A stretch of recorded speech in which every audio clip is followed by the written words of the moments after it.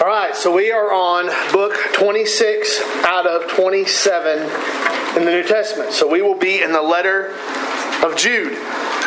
If it was 4 verses shorter, it would be considered the shortest letter or the shortest book in the Bible. But it is only 3 verses longer than 3 John. So therefore, it is the second shortest letter or book in the Bible. So we are going to be in the letter of Jude. Some of you may have heard, I'm thinking about the next couple of weeks, maybe taking Revelation and breaking it up in 2 weeks, just because there's a whole lot there in the first 4 or 5 chapters in the letter to the 7 churches, and then of course there's a lot of apocryphal, or there's a lot of apocalyptic languages, but maybe just looking at maybe taking that in 2 weeks instead of trying to put all of that into one single week, but we will see. So tonight we're in the letter of Jude, and as we have been doing, looking at who wrote it, who they wrote it to, when they wrote it, what they wrote about, and maybe some things that might stick out for you and I, that when we get to the book of Jude and having an understanding about why the book matters and why the book matters to you and I. So we start off with who wrote it, who wrote the book of Jude.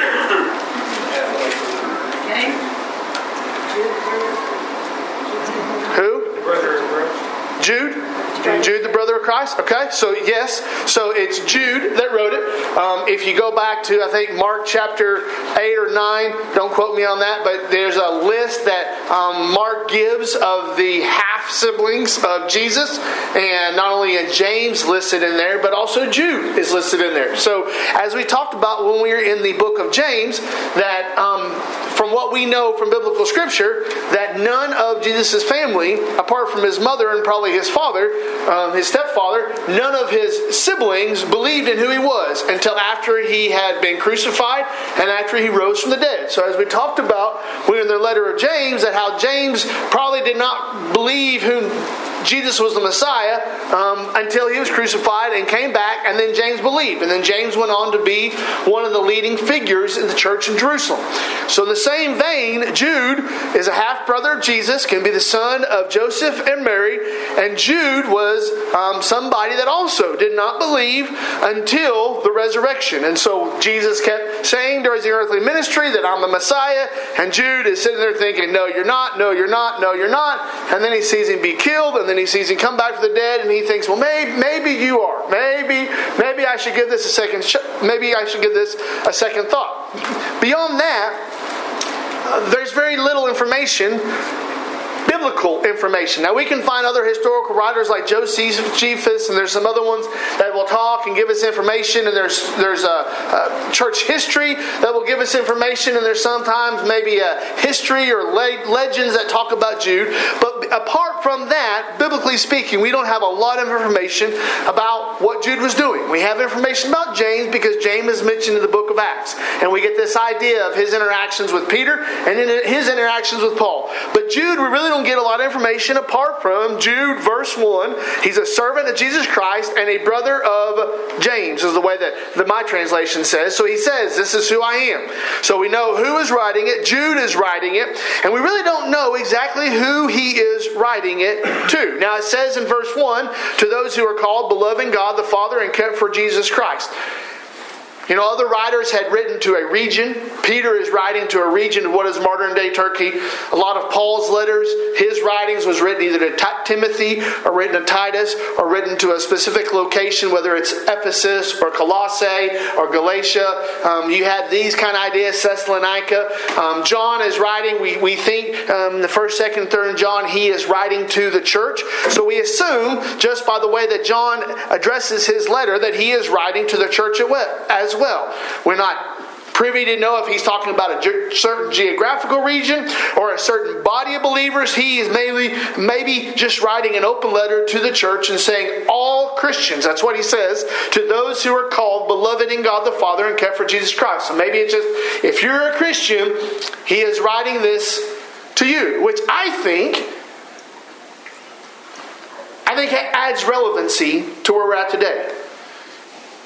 Because where Paul is writing to, let's say, the city, the church that is in Corinth, and he's addressing specific situations specific circumstances are going on. And yeah, we may say, well, we see those happening here today. That's true. But when Jude is writing, he is writing to all Christians. And so you say, Spence, are you in this letter? Yeah, because I am one of those who are called, beloved in God the Father, and kept for Jesus Christ. So he is writing this to maybe the church at large. He's writing this to believers. Most scholars thinks he's writing this around 75 AD. Now, I don't know how they get that dating to say 75 AD. It's just that's the majority of them say this is when we think, based upon our knowledge and our understanding and our information, they think it's around 75 AD. Now, what is he writing about? Anybody have an idea what he is writing about? The error in the church is what the Bible says. The error in the church. Have a seat, young man. Stay a while. Warning about apostasy, sir. Do what, sir? Warning about apostasy. Warning about apostasy. All right. What else is he writing about? Anybody else have a different something that says something different in your Bible? Talking about how things are going to get worse and worse and worse as we get closer to the end times. Okay. I've got a topic here. I want to get down to verse 5. It's historical examples of unbelief and rebellion. Okay. It's got a lot to do with what's going on. Right. So if you look at verse 3, it says, Beloved, although I was very eager to write to you about our common salvation, I found it necessary to write appealing to you to contend for the faith that was once for all delivered for the saints. So he is writing and he is saying, this is the reason. This is the reason why I am writing you. I want you to contend for the faith. What other phrases do we have in your translations? What else does it say? So here in the translation I look at, to contend for the faith that was once for all delivered for the saints. What other words might you have? Concerning our common salvation. Okay. Mine actually says contend earnestly. Earnestly? Okay. So as Jude is writing, he is wanting to encourage them, and he is saying, I am calling you to an action.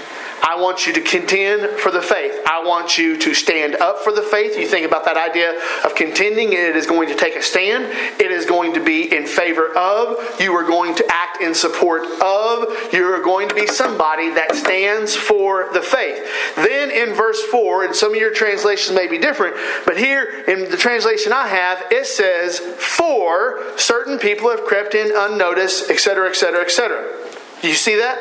Okay, so beginning of verse 4. Now, I don't know, some of you all, you may not feel comfortable about writing your Bible or marking your Bible, but if you do, circle that word for, because everything else from verse 4 down through verse 16, everything else hinges on that little 3-lettered word for. So he's writing to them, he's writing to believers, and he said, I'm writing to you so that you will take a stand for what is right. You will take a stand for what is true. You will take a stand for what God's Word says.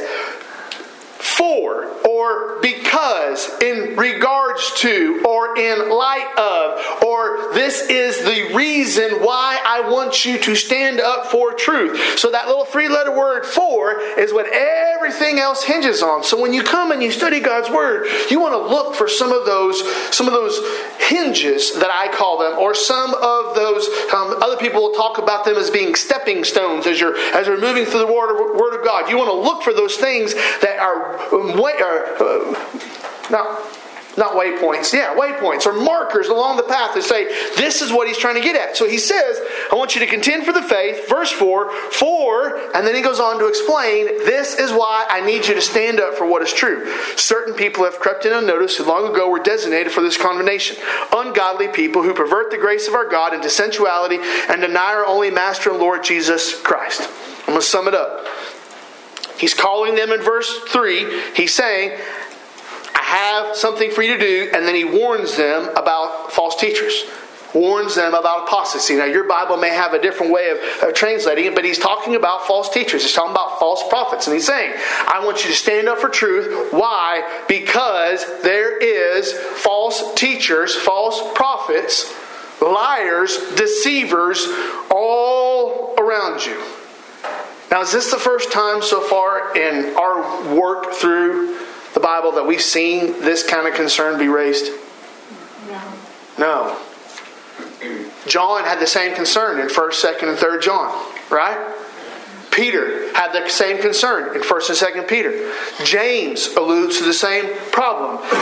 2 Timothy, Paul is warning Timothy about the same problem, about these things taking place. So over and over again, especially in the New Testament, we see this warning from these church leaders saying, be on guard. These false teachers, these false prophets are around you, and you are in danger of being influenced. You're being in danger of being misled. You're in danger of being led away from what is true, from what is right. And so that's the warning he gives. He says in verse 4, "For certain people have crept in unnoticed."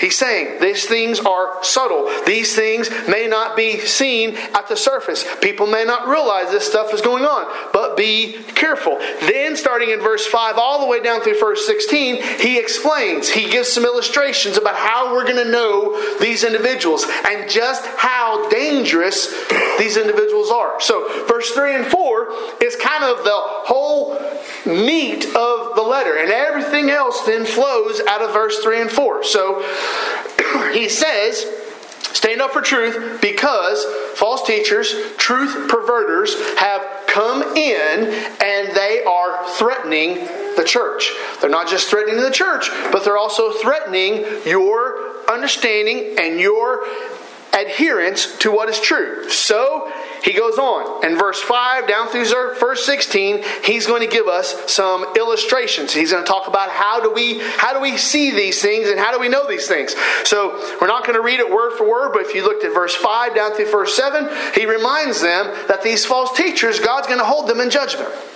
And he uses some examples. He used the example of Egypt there in verse 5, and he uses the example of Sodom and Gomorrah in verse 7.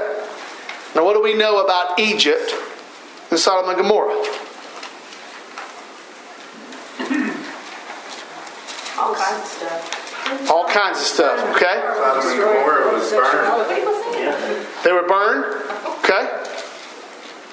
So you think about Egypt.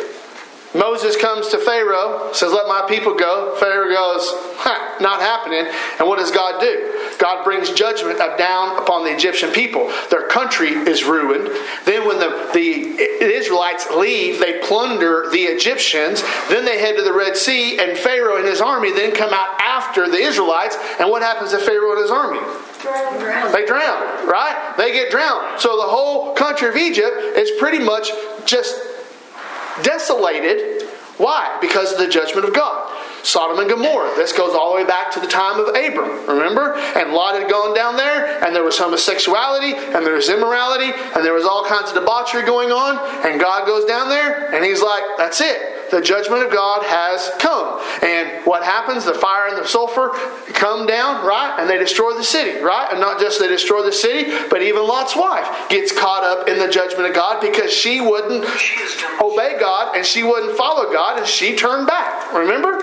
So this is the things that he is bringing to mind, and he is saying, so these false prophets and these false teachers do not be duped to thinking that nothing's going to happen.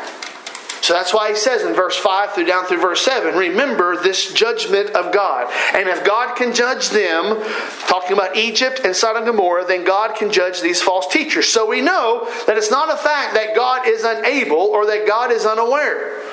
That's not the question. It's not a fact that God will not judge them or that God does not know they exist. The problem with false teachers and the problem with truth perverters is not that God doesn't know. It's the influence they have on us.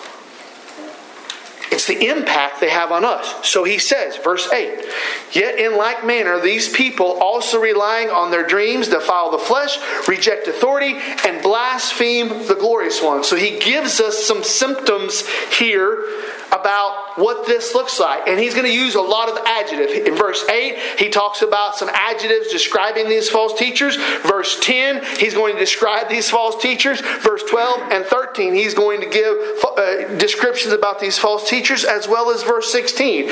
He just used adjective after adjective after adjective after adjective to describe them. And he's going to just go down this laundry list and says, this is the danger. This is how you know. These are their traits. These are their symptoms that they present. And so he says in verse 8, they defile the flesh, reject authority, and blaspheme the glorious ones. And then you may have some people that Jude might be writing to, and this is where sometimes people will get confused when it comes to the book of Jude, because there's some things that Jude brings up that people are like, where did this come from? What does it have to do with the conversation? Because he talks about in verse 8, but when the archangel Michael, contending with the devil, was disputing about the body of Moses, he did not presume to pronounce a blasphemous judgment, but said, the Lord rebuke you. Now, if you're reading this and you're going, where did this come from? So you mean that Michael and Satan were battling for the body of Moses?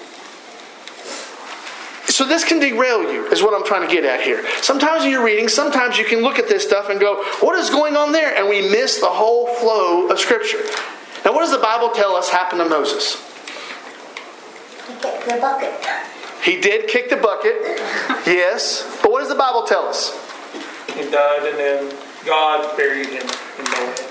Yes, so Deuteronomy 34, right? So Moses goes up on the mountain, and he said that he died and that God took care of it, right? So there wasn't anybody present when Moses died. Nobody knows what God did with the body of Moses. Nobody know what happened. He went up on the mountain, he died on the mountain, and God handled it. Well, now you get down here, and you're thinking, well, what is going on here? And does this matter to this whole conversation of false teaching and the danger of false teaching? Does it matter?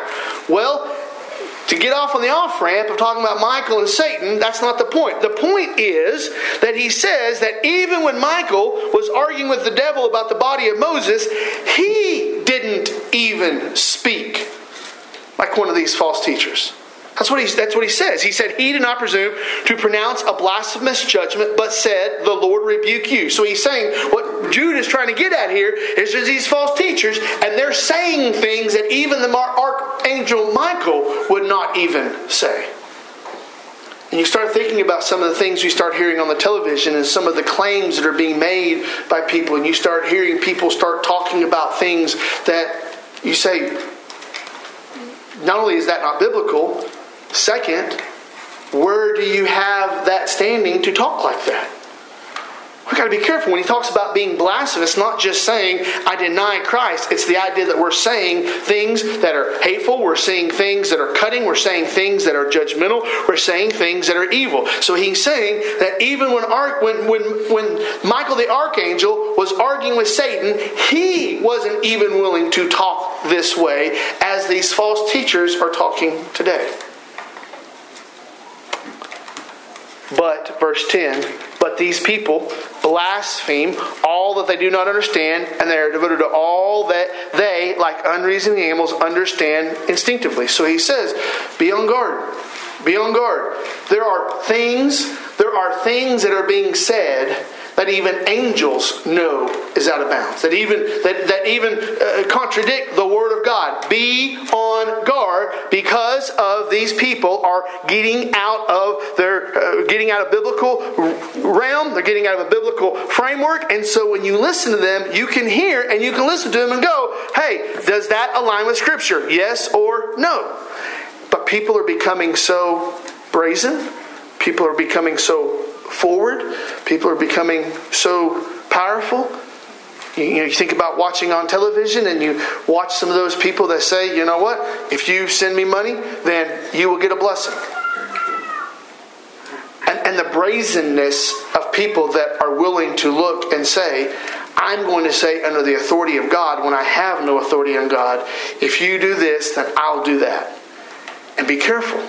This brazenness, this absolute disregard for the things, the holiness of God, be on guard. Verse 12, he gives another whole list of adjectives. He says these are hidden wreaths at your love feast. They feast with you without fear. Shepherds feeding themselves, waterless clouds swept along by winds, fruitless trees in late autumn, twice dead, uprooted, wild waves of the sea, casting up foam of their own shame, wandering stars for whom the gloom of utter darkness has been reserved forever. So he says, this is the nature. These are the kind of people we're dealing with. We need to be on guard. We need to be on guard because these false teachers, the way that Jude sees it, under the inspiration of the Holy Spirit goes, there's nothing redeeming. Be on guard. They will say things that they try to appear and they try to sound godly, but when you start looking at what they're saying and you start looking at what they're doing, then what you realize is they are waterless clouds, fruitless trees in late autumn. There's nothing there. There's no spiritual evidence there. So then he brings up another example. So if Michael the archangel and the body of Moses was not strange enough, then he brings up Enoch in verse 14. And we say, well, why would he bring this up? In fact, even here in this outline that I reference used as a starting point, they even talked about, these are two stories that you don't see anywhere else in Scripture. So why do we see them here and not anywhere else? Well, I can't tell you why Jude wrote them down and we don't have them. But what do we know about Enoch? God took him up. God took him up. Chariot of fire. Translated. No, that was sorry. It could have been a chariot of fire. We don't know. It just said that he walked with God and he wasn't. Because in the genealogy back in the book of Genesis, it talks about the descendants coming down from Adam. And part of that descendants, they'll say, so-and-so who's so many years old and he died. And so-and-so was so many years old and he died. And then when it gets to Enoch, it said that he was so many years old and he walked with God and he wasn't. Kind of like he did not die a physical death because God took him home. And so he is one of two people in the Bible that did not experience a physical death. You have Enoch and then you have Elijah, right? And he gets taken up with the chariot of fire. Now maybe that's the way Enoch. We don't know one way or the other. But now he comes in and he references Enoch.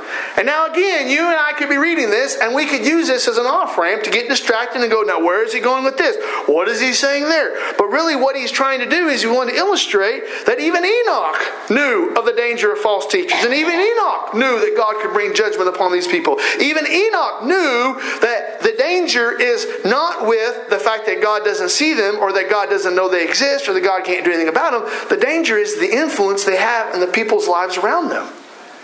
That's the danger of the false teachers. That's the danger of the truth perverters. And so he says in verse 16, another series of adjectives. These are grumblers, malcontents, following their own sinful desire. They are loud-mouthed boasters, showing favoritism to gain advantage.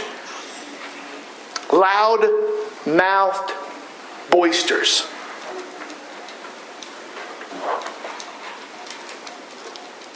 We need to be careful when we're listening to people. And when all they want to do is talk about themselves and how much Jesus loves them and how much Jesus uses them and how much they know about Jesus and all the attention is on me, be careful. Be careful because they might be in that category of a loud-mouth boaster. Malcontent. What does that mean? Unhappy. Never contented. Never happy, right? It's never enough. One of the things that I detest when you get in a gathering with other church leaders. You get in this gathering of other church leaders, and you know how normally you're in a conversation with a group of people, and usually the conversation goes something like, what do you do for a living? What do you do for a living? What do you do for a living? Okay? When you get a whole group of preachers together, the conversation goes like, well, how many are you running now? Well, how many are you running now? Well, how many are you running now? What they're talking about is what your attendance looks like. None of them say, are you being faithful? None of them say, are you seeking to be obedient to God? None of them say, how is the faithfulness of the people that you do have? All the question is well, how many people, how many seats do you have in the pews? And what a terrible metric to gauge obedience and faithfulness from. What a terrible thing. And so when they say they're malcontent, all the preachers are looking around and it's like, what does it matter? What does it matter whether it's 5 or 50 or 500? Because sometimes, even in ministry, you can become malcontent. You're not satisfied with the people. You're not satisfied with with the numbers. You're not satisfied with the ones that are there. So Jude gives all of this explanation to trying to talk about these false teachers. And he's trying to talk about how will you know them and how will you identify them and the danger of them. And here's what they do. And here's how they can creep in. And here's how they can have influence. And here's how they can be present. And it even says up there in verse 12, shepherds feeding themselves. It's the idea that you have false teachers, you have false prophets, you have truth perverters. They go by the title of pastor. You have false teachers, truth perverters that go by the title of ministry leader. You have false teachers, truth perverters that go by the title of respected in church circles. You have those. And that's a danger. Now, when Jude's addressing this, he's addressing it for the danger that is to us. But ponder with me a minute. Let's say somebody walks in the room and they've got a big sign that says, I'm a false teacher.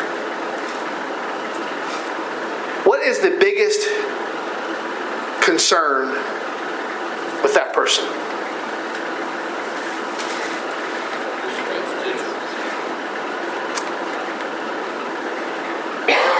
What's that individual's concern? What's our biggest concern with that person? Lack of salvation. Lack of salvation? Leading a lot of people in the wrong direction. Leading people in the wrong direction? Okay. Why did he come here? What's he doing here? Okay. This sign, I'm a deceiver. Okay. Why did he come here? Okay. He's got a plan. Sure. Any other ideas? Just off of a few things. What are you a false teacher of? Right. Like, what are you false teaching? What if he doesn't know he's false teaching? Maybe he can't read a shirt. I'm serious. Okay. Possible. All right. Here's your sign. So some things I wrote down is that our biggest concern is that when that person comes in, that person is opposing God. That person behaving in such a way, pursuing in such a way, they are living opposed to God. And when they're living opposed to God, now that means that they are denying God's authority over their lives. So when that false teacher walks in, it's not a matter of, well, I don't like what you say, or I don't agree with what you say, or what you say doesn't resonate with us. The bigger danger is that person is opposing God and denying authority, and then down from that is they're perverting truth. They are perverting truth. And that becomes a very dangerous situation when you have people that will pervert truth to people that do not know the difference. So growing up, it was very common in my parents' house that we would play cards. Spades, pitch, hearts. And then every once in a while, Dad would get out he had a big old gallon jar that he saved up. He would keep all of his change in that jar, and he always said it was his air conditioner money because I was 15 until we had an air conditioner. So he'd put all that money in that jar, and then when the window unit would go out in my parents' bedroom, he would use that money to go buy another AC window unit for my parents' bedroom. And so every once in a while, my dad would get that jar out, and he would pour it out on the table, and us kids would all divvy up, and we'd all get us some change. And we'd sit down and we'd start playing cards. Now it all went back in the jar, but we'd start playing cards. Well, if you start playing cards with money in front of you, there's two questions you got to ask. Or there's one question that you got to ask. Are aces high or are aces low? Because depending on the game, sometimes the ace will be high, sometimes the ace will be low, depending on the particular type of game that you're playing. And so it's one of those things that we have to ask ourselves, according to the rules, are aces high or aces low? Now, depending on, if somebody said, you know what, aces are low, but they're really high, then that ruins the whole way you're going to play the game.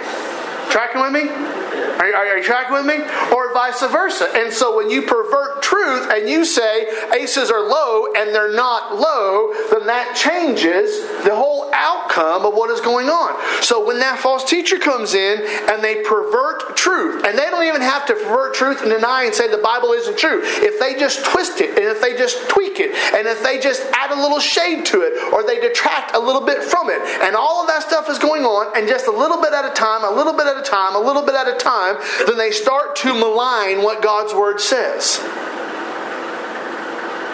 And that's a danger. Because when they pervert truth, then everything is up for debate. So the danger of the false teacher, as Jude is trying to explain it to us, is the fact that where they stand before God and their opposition to God, and when that influence and that is around us, then that will enter into our sphere and our way of living. So in verse 17, that is why then he calls them to, he wants to encourage them and wants to call them to persevere. So he says, but you must remember, beloved, the predictions of the apostles of our Lord Jesus Christ. They said to you, the last time there will be scoffers following their own ungodly passions. It is those who cause divisions, worldly people, devoid of the Spirit. But you, beloved, building yourselves up in your most holy faith and praying in the Holy Spirit, keep yourselves in the love of God, waiting for the mercy of our Lord Jesus Christ that leads to eternal life. So he says, yes, you understand that there are false teachers. Yes, you understand there are truth perverters around you. But do you know how you guard against the false teaching? Do you know how you guard against that wayward influence? He says, building yourselves up in your most holy faith. He said the best guard against the influence of false teaching is a strong, mature faithfulness before God. The best defense against the false teachers is knowing what is true. The best defense against false teachers is knowing what is right. The best defense against the false teachers is being filled with the Spirit of God. And sometimes we look for other people to fill us up. Sometimes we look for other people to give us instructions. Sometimes we look for other people to lead us and tell us what is right and what is wrong. But we need to be careful. Let me give you an example. There is a series of YouTube videos called The Bible Project. Haven't watched every single one of them. I was asked to watch some of them. And as I'm watching some of them, something's off. Something's off and I don't know. If you said, well, Spence, can you point to whatever it is in that video that is wrong? I could not pick it out. About 4 weeks ago, the guy that created the whole set of videos is speaking at a church service on the West Coast, and he is speaking in favor of accepting same-sex relationships and promoting same-sex lifestyles in the church leadership.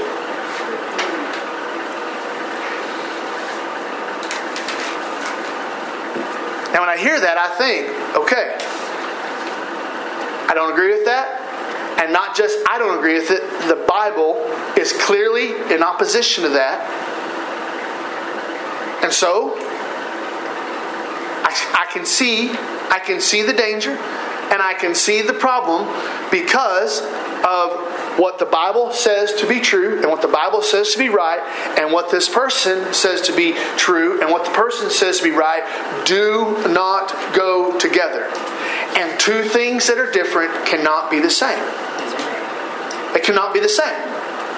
Two things that are different cannot be the same. So whenever you hear somebody do that, I don't need to think to myself, well, let me give that person a second chance. Or well, let me just ignore that because maybe we agree on other things. No, when they have chosen to pervert truth, you need to be guarded. And you need to be careful. And you need to watch out. Because if they'll deceive in that point, they'll deceive in other points. They'll twist in other points. They'll twist in other areas. So Jude says, listen, these false teachers, these false prophets, these truth perverters, they're out there. So how do you guard against it? You pursue the filling of the Holy Spirit. You pursue the things of God. Telling you. You should put that up there. But how do you do that? You pursue those things. So then in verse 24 and 25, he just gives a prayer. He gives a prayer and prays for the people. Now, what is the big takeaway that I want you to hear from this? Big takeaway is that there's false teachers all around us. False prophets. And there's a constant danger of you and I being influenced little by little by little. And there's a constant danger. Where are you going? I gotta go to the bathroom. I'll be right back. There's the constant danger of you and I, little by little. That's your boy. That's your boy. Don't look at me. Oh, this one is. But we got to be on guard because it's all around us. And there's a reason why the Holy Spirit keeps inspiring these writers. You may say, well, preacher, that's all the preacher wants to keep talking about. Well, that's because that's what the Bible is talking about.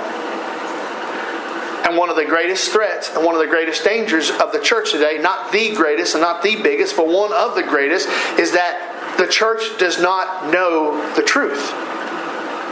And when I say the church, I'm talking about the people in the church. They do not know the truth. So just picture with me, last Sunday, Easter Sunday, I get up and I say, if you would, please take your Bible and turn it to Hezekiah chapter 4.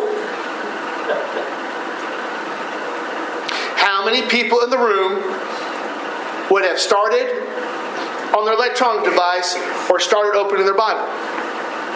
I don't know. I don't have a scientific number, but just imagine. I mean, we can all look and go, somebody would. Maybe one of you all would. Maybe I'm stepping on your toes, but it's one of those things that we've got to know. We've got to know the truth. We've got to know that Hezekiah is not a book of the Bible. Now, how does that come? That comes through growth. That comes through understanding. That comes through knowledge. That comes through being filled with the Holy Spirit. But yet we have people that have been in the church for years and years and years and years and years, and they still don't know what's in the Bible and what's not in the Bible. We got to be on guard. We got to be on guard against those false teachers, those subtle truth perverters, and those things that do not align with the truthfulness of God's Word.